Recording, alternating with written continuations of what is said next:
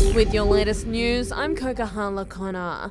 Overseas first, and Turkey has again been rocked by another earthquake. At least one person has been killed and dozens are injured after a 5.6 magnitude tremor hit the southeastern region overnight.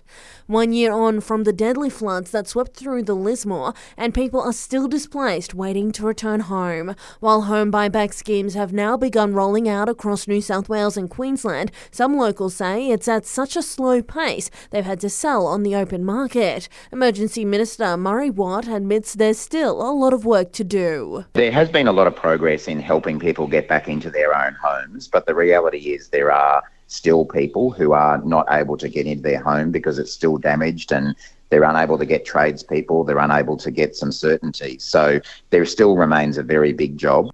Meanwhile, over the past year, more than 80% of Australians have experienced a climate disaster, and it's taking a toll on our mental health. More than half of those people have developed a mental health issue as a result. The Climate Council's Dr. Simon Bradshaw says it highlights a number of issues the federal government urgently needs to fix. First is that we do everything we can this decade to be moving beyond fossil fuels, to be driving down our emissions, because a lot of people have shared with us that their anxiety is very much compounded by a fear that we're not doing enough to deal with climate change. Workplace ministers from across the country are getting together to discuss a potential ban on the domestic use of silica. About 600,000 workers have been exposed to silica dust through mining, construction, building and manufacturing. It has been linked to a deadly lung condition.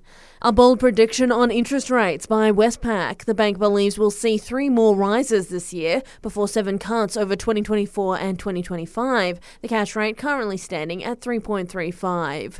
The pandemic is closer to becoming a thing of the past, with the Garran Surge Centre permanently closing today. The ACT government says works to dismantle the centre and reopen Garran Oval will start today, but it's unclear when the process will be done. Tomorrow, free rat tests will be available from public libraries and Access Canberra spots, while positive test results won't need to be reported anymore.